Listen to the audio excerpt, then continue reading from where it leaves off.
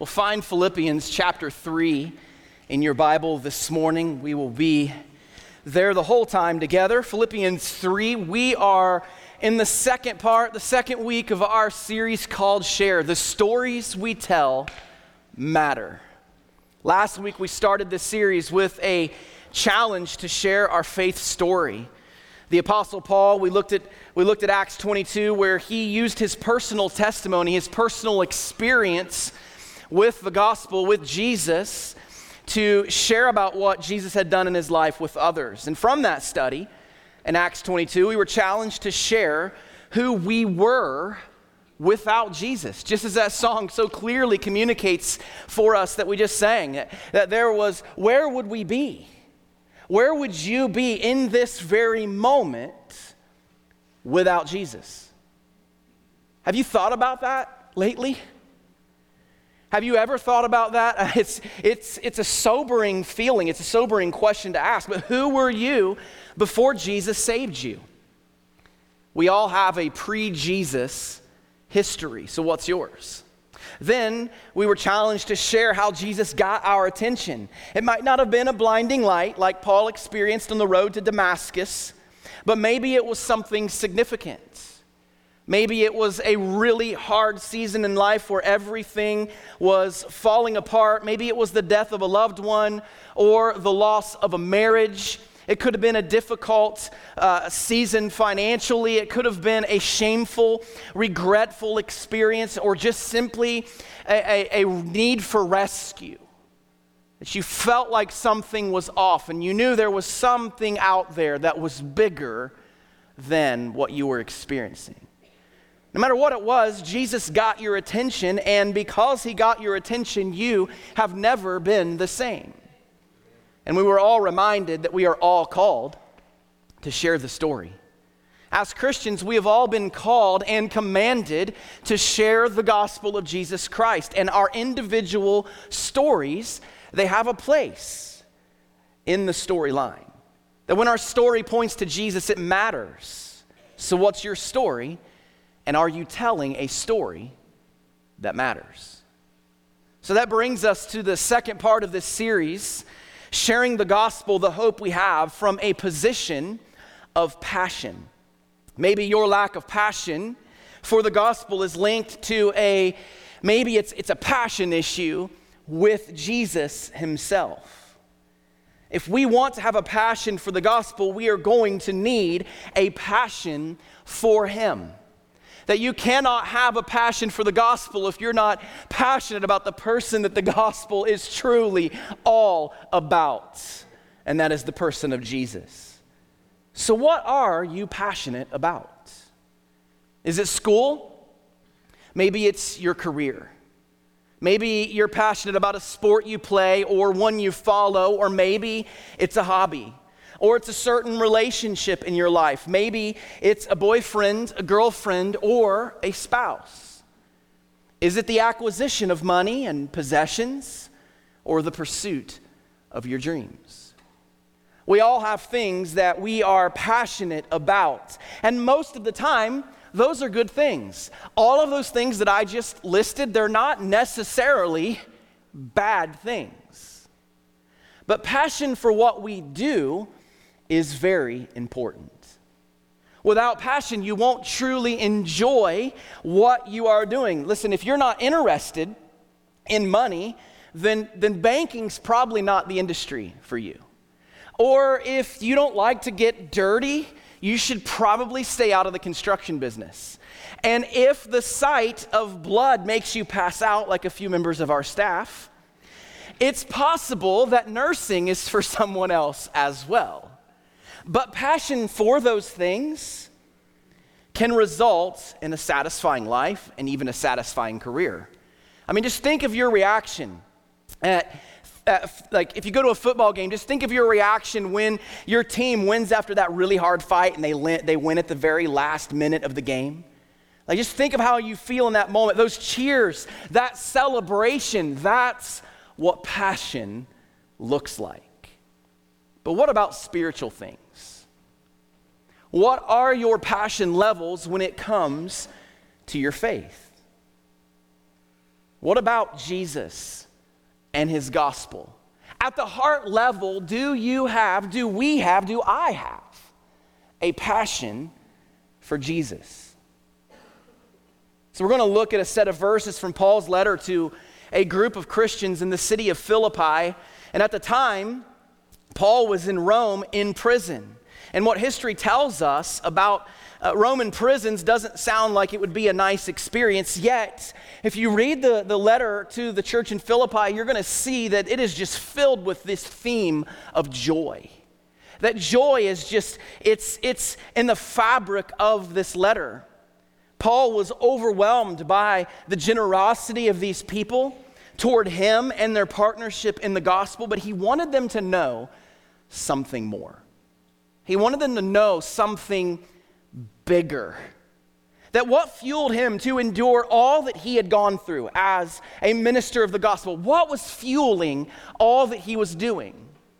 Why was he so passionate about Jesus? Why didn't Paul ever give up? And why would this church, why would we, the reader of this text today, why would we need to have, and what would we need to have in order to endure all that would be in our future?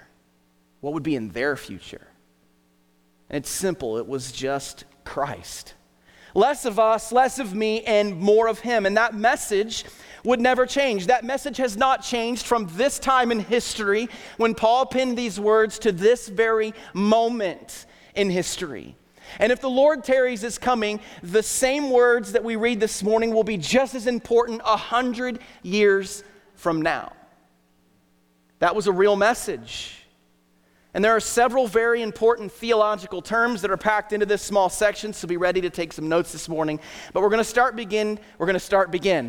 begin reading together with verse 7 here in Philippians 3. Paul says, "But whatever gain I had, I counted as loss for the sake of Christ." To pause for a minute here. That gain, this gain that Paul mentions here is important to understand a little bit of the background. See, he had just taken on a group of people known as the Judaizers. And these were proud people, and they had made faith a big game. And Paul showed them how wrong they were. They'd been trying to convince the Gentiles who had come to faith in Christ that there was a little bit more than just the gospel. There was a little more than just confessing Jesus Christ as Lord that was required to be truly saved. They were trying to convince them that circumcision was needed in order to be completely saved, which was a false teaching. And so Paul sets them straight. And although he could have boasted about that, he could have been super cocky about that. He could have let that cause his head to swell just a little bit. He says that gain meant nothing to him. He counted it as all loss in comparison to what Christ has done. Verse 8, he continues with this language of loss. He says, "Indeed, I count everything as loss because of the surpassing worth of knowing Christ Jesus my Lord. For his sake, I have suffered the loss of all things and count them as rubbish, in order that I may gain Christ and be found in him." So Paul, he continues with this language that all of the accomplishments in his life are worth nothing. Now, this is a big statement for a guy like Paul, because he was a very educated man. He knew the first 5 books of the Old Testament he had them memorized. He was a smart guy. He had a lot to lose in that statement. But he equates all that he had, all that he knew, all that he had experienced as garbage. Or literally in the Greek, it means excrement. That everything is worthless compared to simply knowing Jesus.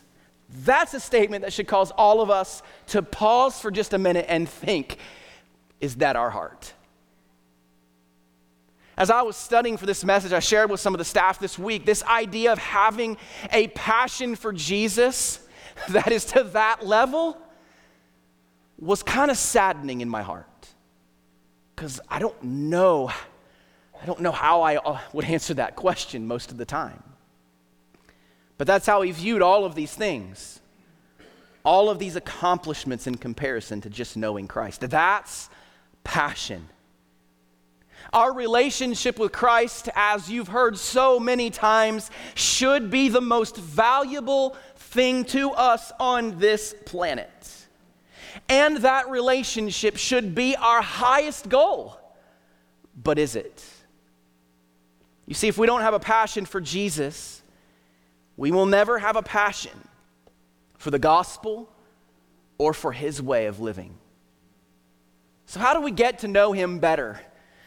And there's several ways we can answer this question, but the first place to start is simply by studying the life of Jesus. How did Jesus live? What did Jesus do? Where did Jesus go? How did he love and how did he serve people?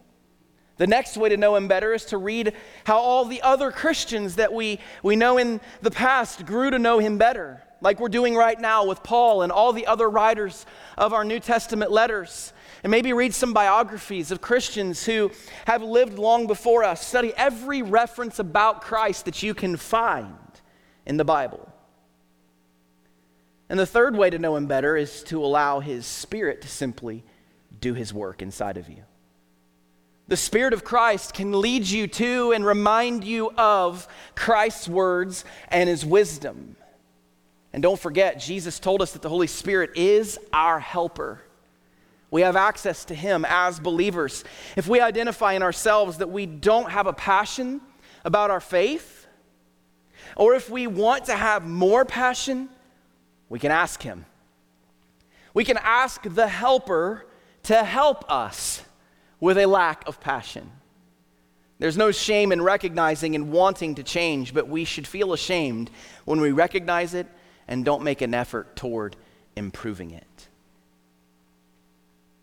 But to do these few things, we're going to need to change how we think and how we live. So the question that I want to ask you this morning is simple. Are we willing to get to know him better? To have a deeper passion for him. It will require you to rethink your values, that's for sure. You may need to rearrange your schedule. The plans and the goals you have could possibly need a refocus. It's possible that you're going to need to conform and mold those plans to the plans of Christ. But Paul says that no matter what gain you might have, Christ is better and Christ will always be better. So do you believe that today? Do you believe that Christ is better than anything else in this world? Any amount of money in your bank, any possession that you have, your relationships, your job, your career, your skills, your talents. I mean, really think about that this morning. Do you believe that Christ is and will always be enough? Do I? It may not mean the same thing to us, but these people in this city in Philippi, the words that we see next in verse 9, they were a big challenge for them. Paul says, not having a righteousness of my own that comes from the law, but that which comes through faith in Christ. The righteousness from God that depends on faith. No one can become right with God by keeping all of the rules and being disciplined or simply just being more religious. You can't earn a right position with him. You see, being in right standing or a righteous position before Christ can only come from God. This is called the doctrine of justification, and justification is simply an act of God where he pronounces a sinner to be righteous because of that sinner's faith in him and him alone. We get that. We are justified by trusting in Christ alone to save us. Paul says he is willing to give it all up. He's willing to give up friendships and status and wealth and family, and he's even willing to give up his freedom to know Christ more. Now, we know Paul still had friends. We know that he still held a position in the church. He had earthly possessions, but he considered those things trash in comparison to Jesus. And I think we can all have the same focus, and we can all take that same perspective today. But it's going to cost us something. We have to be willing to give things up. You see, when we're saved, we are united with Christ. We experience the same power that raised Christ from the dead. And that's something that should ignite passion in us. Verse 10, that I may know him and the power of his resurrection and may share in his sufferings, becoming like him in his death. It's a big statement. Really what this is sanctification. This is the process of becoming more like him. The same power in us is the same power that Paul had. It's the same power that Christ had, and it will help us. In verse 11, Paul says something kind of confusing. Scholars write about this very often, but he says that by any means possible, I may attain the resurrection from the dead. Now, this was not a message of doubt. Paul is not communicating that he is uncertain about his future. He was simply stating that he's sure that he's going to meet God one way or another. He just doesn't know how he's going to meet God. Listen to how the New Living Translation words this. So that one way or another, I will experience the resurrection from the dead. There was no doubt in Paul's mind whatsoever that he was going to be raised from this life to the next. That's glorification, that we will see Christ in the end, and we anticipate that day as Christ followers. And won't that be an awesome day, by the way? I'm looking forward to that day. And on that day, I pray that I am found with this same focus. I pray that I am found with this same passion that Paul has.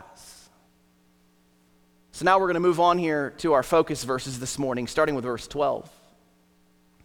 Not that I've already obtained this or am already perfect, but I press on to make it my own because Christ Jesus has made me his own.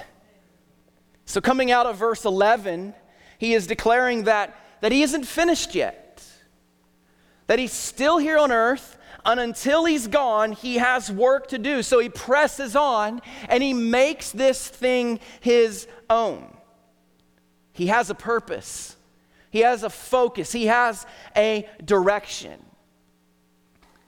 And we need the same focus, purpose, and direction. That if we want to share him with passion, we have to follow him with passion.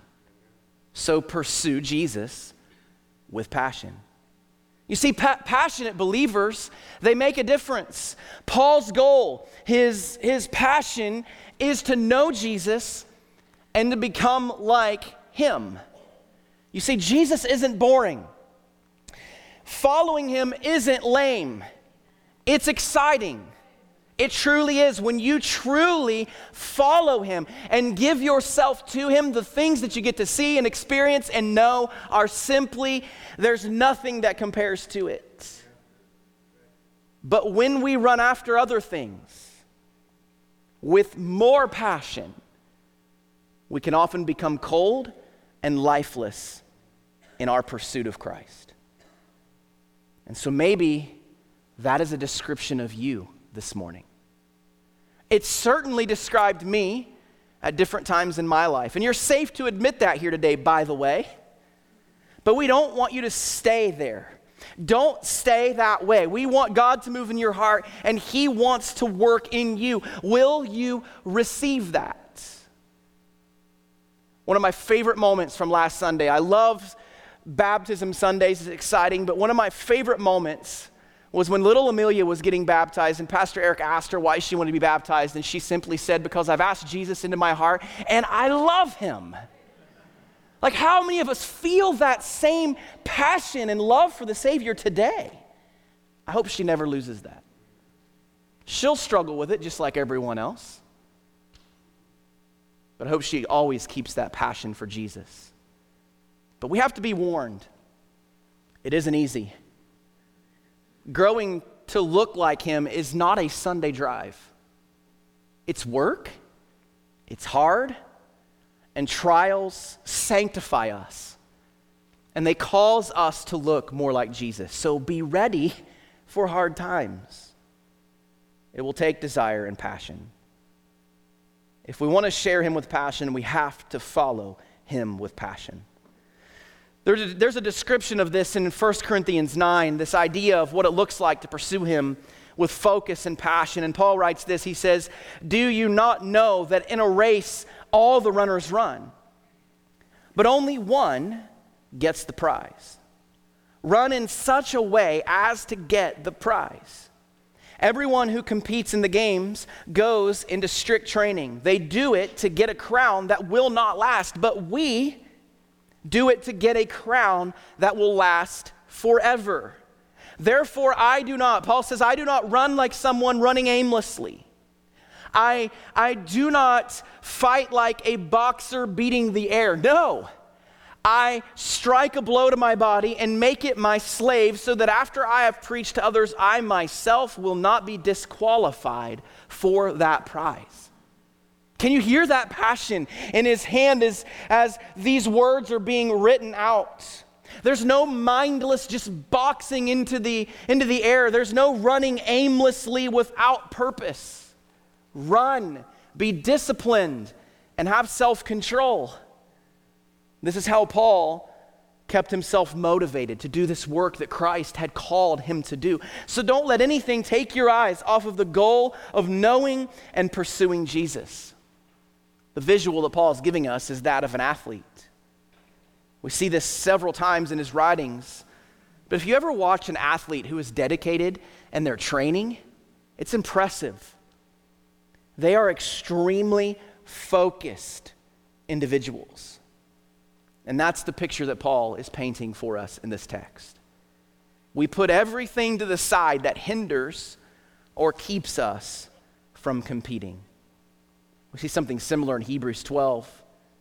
Therefore, since we are surrounded by so great a cloud of witnesses, let us lay aside every weight and sin which clings so closely, and let us run with endurance the race that is set before us, looking to Jesus, the founder and perfecter of our faith, who for the joy that was set before him endured the cross, despising the shame, and is seated at the right hand of the throne of God. The text is clear that we must hold everything we have loosely, and we also must be willing to lay aside anything that keeps us from running this race. Whether that be some type of weight or even sin. So what are those things for you? What's something that's weighing you down? What is a sin that has you entangled? What is that heavy thing that keeps you down? Is there a sin that's kind of taken up residence in your heart and your mind? The challenge from Paul and from the writer of Hebrews is lay those things aside. Get rid of them.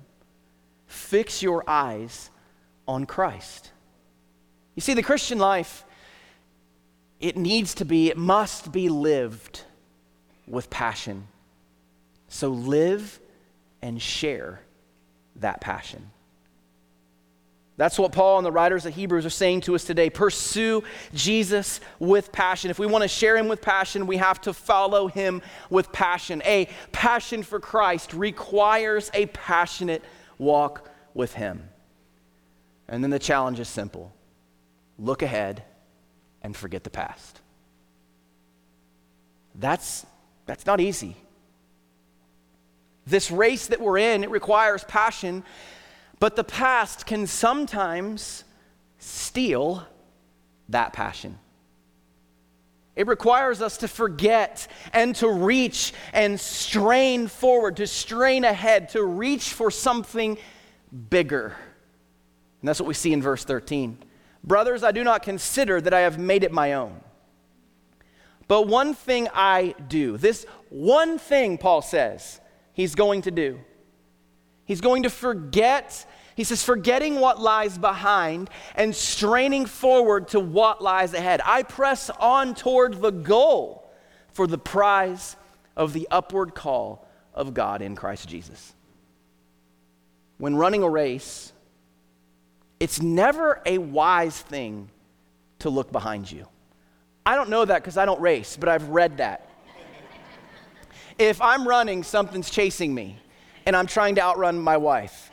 So that's what running is. But if you look behind you, you could possibly get distracted. You can't see the obstacles that are in front of you. You can't see what could get you tripped up. You could lose momentum and then you could fall. And for the Christian, we have to forget what lies behind. We have to press on to what lies ahead. And we have to pursue Jesus with passion. That Greek word for forgetting here in verse 13, it means to care nothing about or to neglect. It's not just, I just forgot. It's, I'm choosing to neglect this race that I'm called to be a part of. You see, Satan, the enemy of God, I believe he's real, and I believe he's active. He would want you to focus this morning on your past. He would want you to think about all of the mistakes that you've made and all the stuff that you could have done better. He would love for you to place too high a value on what is behind you. But that's not a good plan for a passionate focus. You see, the decisions of your past, they will certainly have an effect on your life, either for good or for bad. But we can't give those things power over us. Your future doesn't have to be determined by your past.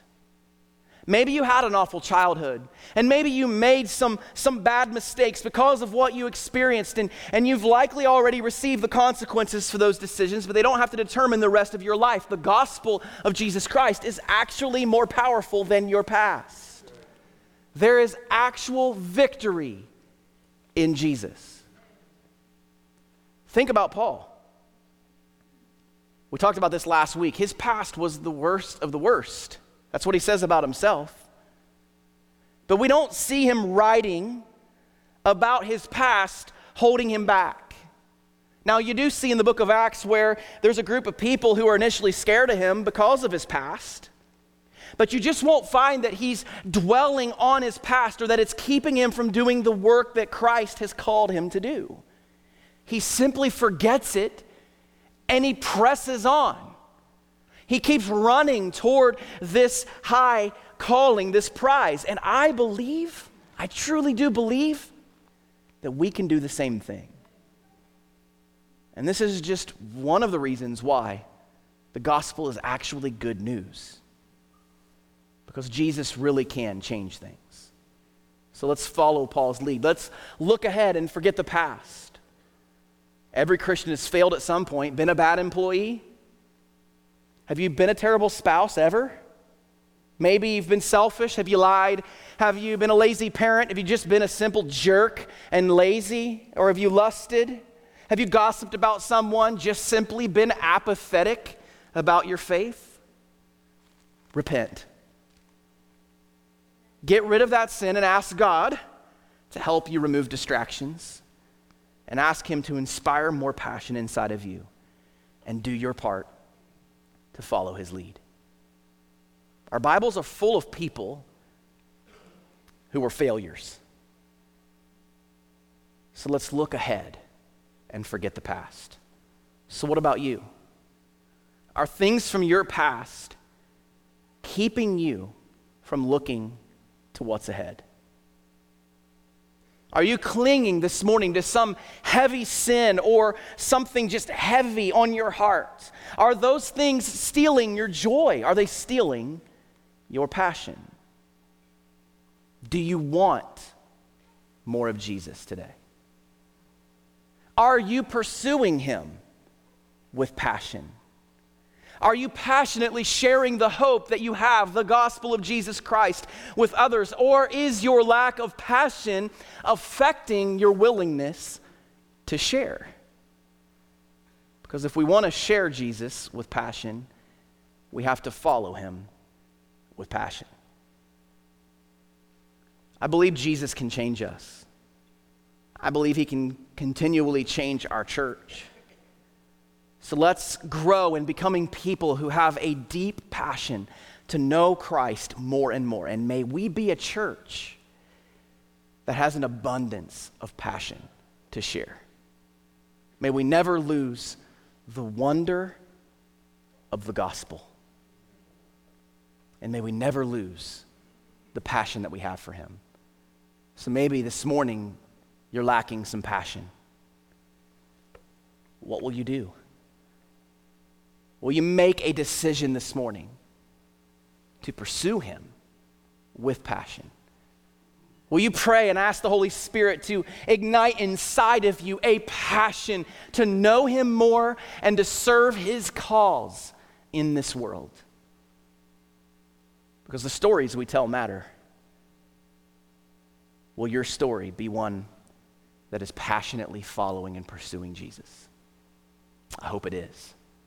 Don't miss next week as we continue this series on sharing the hope that we have in Jesus. Let me pray for you. Heavenly Father, we're grateful and thankful for this opportunity this morning to gather together. God, I pray that we would be a people of passion for you, that we would pursue you with passion, that we would forget the past and we would look ahead at the future and the work that you're doing in us and through us. Lord, may our church, may we be a group of people who are passionate about you, passionate about your gospel and taking that gospel to a lost and dying world, a people who are far from you. May we be passionate about our Savior and passionate about sharing that message and that hope that we have. We're thankful for Jesus, and it's in his precious name we pray. Amen.